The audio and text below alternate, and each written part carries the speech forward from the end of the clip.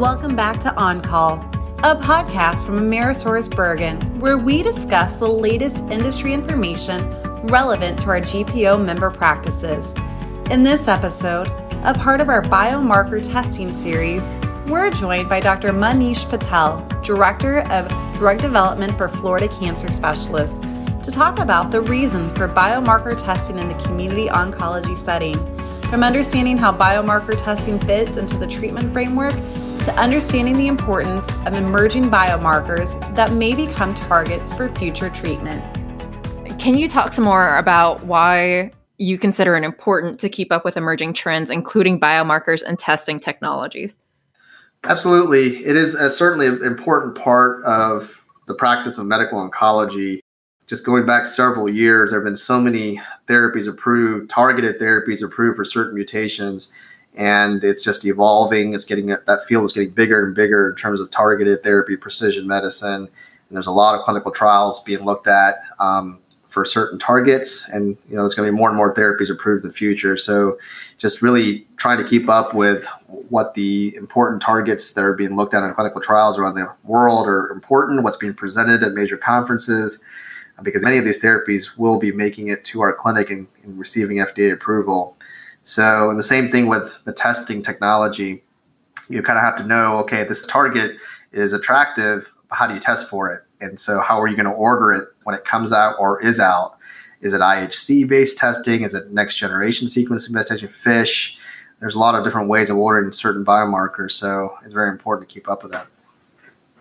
Do you have any examples of how emerging biomarkers have impacted your clinical practice, either in general or if you have a specific example? Oh, sure. 100% of what I do is clinical research. And so the patients I see are all on trial. And these are cases that we discuss with our oncologists around the country. And then they get referred over for a trial potential. So I hear about many cases, and a lot of it is based on next generation sequencing, based on mutation-based testing. There are patients who are on certain therapies that are not effective, they're progressing, and a mutation panel is ordered, and there is a target that was found, and we may have a trial for that patient here or elsewhere, and we put the patient on trial. And what's really rewarding is when you see the response. So we always look back and thankful that mutation testing was done for that patient, whether it's, TMB score, tumor mutation burden scores that are high, microsatellite instability testing, mutation, specific gene mutation testing that we find for certain trials. It's really rewarding when the patients respond. But even sometimes when you don't have a response, it's still valuable to know because it tells you about that patient's disease, and it's worthwhile to know that that particular therapy was not a driving force, a key driver in their cancer. So even whether a patient responds or not to a certain target, you still obtain pretty valuable information on that patient. There are several tumor-agnostic therapies that have been approved in the last few years. Can you explain what a tumor-agnostic treatment is and how it's different from more traditional treatments? So tumor-agnostic treatment is basically treatment that is used to treat any type of cancer, right? And so it's not the traditional concept of things. What you're referring to is more disease-oriented, disease-specific therapies. Traditionally, we used to give drugs for certain cancers. Some cancer therapies were only indicated for this disease and not this disease. Whereas agnostic treatment, for example, NTRK is a mutation, or MSI high or TMB patients, where you can give certain therapies, whether it's NTRK inhibitors or for the microsatellite patient, the microsatellite high patients or the TMB high patients, you can give immunotherapy. And so no matter what the disease type is. And how do these types of drug approvals affect your approach to biomarker testing? Anytime that there's treatments that are available, these are FDA-approved drugs that influences clinicians' testing behavior, right? And the more therapies that are available, the more testing that is done or should be done. So, yeah, when you have a therapy that's available for a certain target, you should test for it. What are some up-and-coming biomarkers that are of interest, specifically those involved in ongoing clinical trials? I mean, it's a huge field right now in medical oncology based on the history of many therapies being approved for certain targets. More and more are being looked at in clinical research. So there are several out there, all going through various phases of clinical trials and development. Obviously, everybody knows about the ones that have been approved, whether it's ALK, NTRK, FGFR, ROS, but there's some interesting targets that are being looked at in trials. There's hundreds. It's hard to go through that in this particular podcast, but there's interesting information on NRG1 fusions, KRAS G12C. We know that there's approvals for KRAS G12C in certain cancers, but they're also being looked at in other cancers. So that target is becoming more and more attractive and popular. ATM mutations, certain resistance mutations look interesting. ESR1s in the breast cancer world, even in the leukemia, lymphoma world, BTK resistant gene mutations. There's certain therapies that are focusing on those. So more to come on those in the next several. We also understand there are some new approaches in clinical trial design. Can you explain what basket and umbrella trials are and how are they different from each other? Basket trials involve targeted therapy that's being evaluated in multiple diseases, right? Whereas umbrella trials involve multiple targeted therapies for a single disease. And so what happens is you generally stratify into subgroups by molecular alterations. So the designs are a little different. What are the benefits of these new approaches?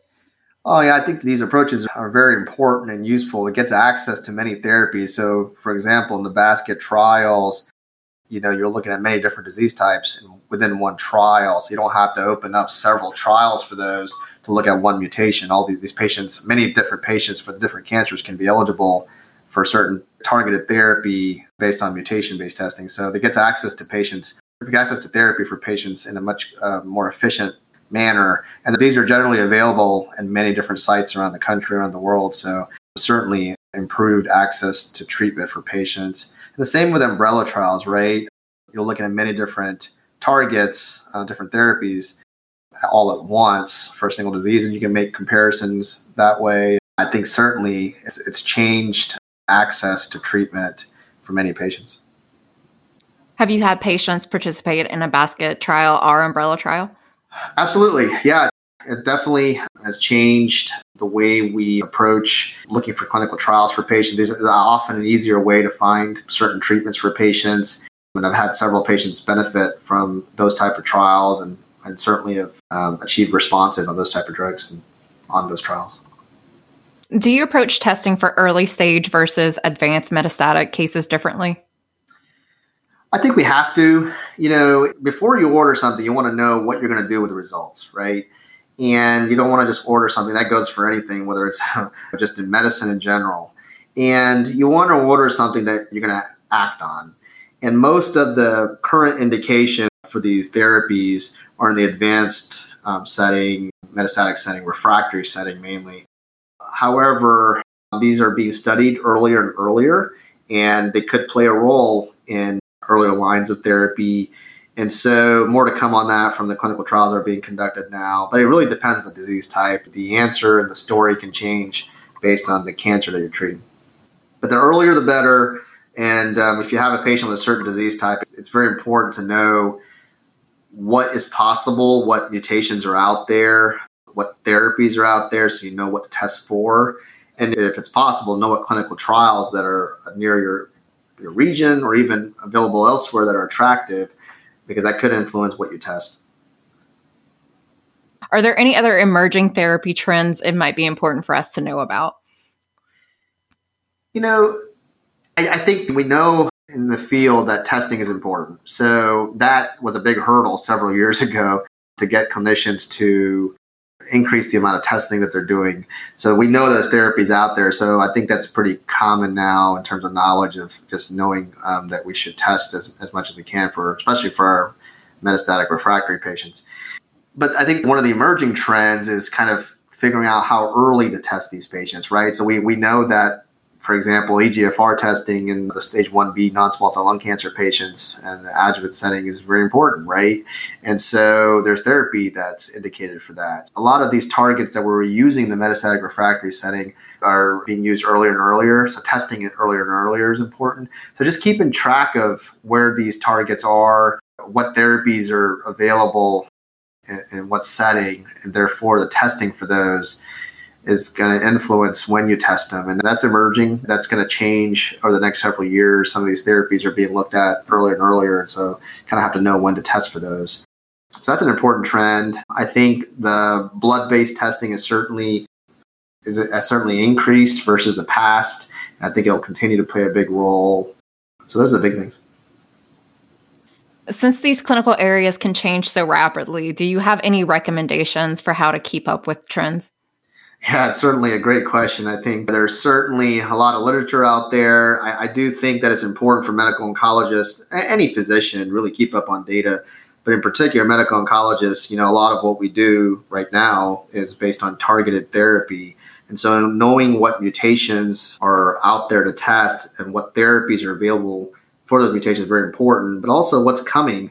And that's difficult. There's a lot going on in clinical research, but there's certainly some targets that are a lot further along and therapies that appear to be more successful.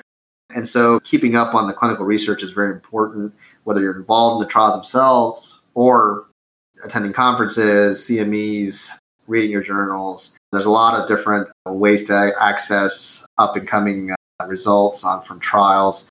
But yeah, certainly important to do, because once the therapy gets approved, you kind of want to have some familiarity with that target and that therapy.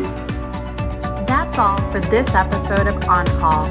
Subscribe to our channel to get notified when the next episode in this series drops. If you have any questions for today's guest or have a topic you would like to learn more about, email us at oncallgpo@gmail.com. Until next time, stay safe and thanks for listening.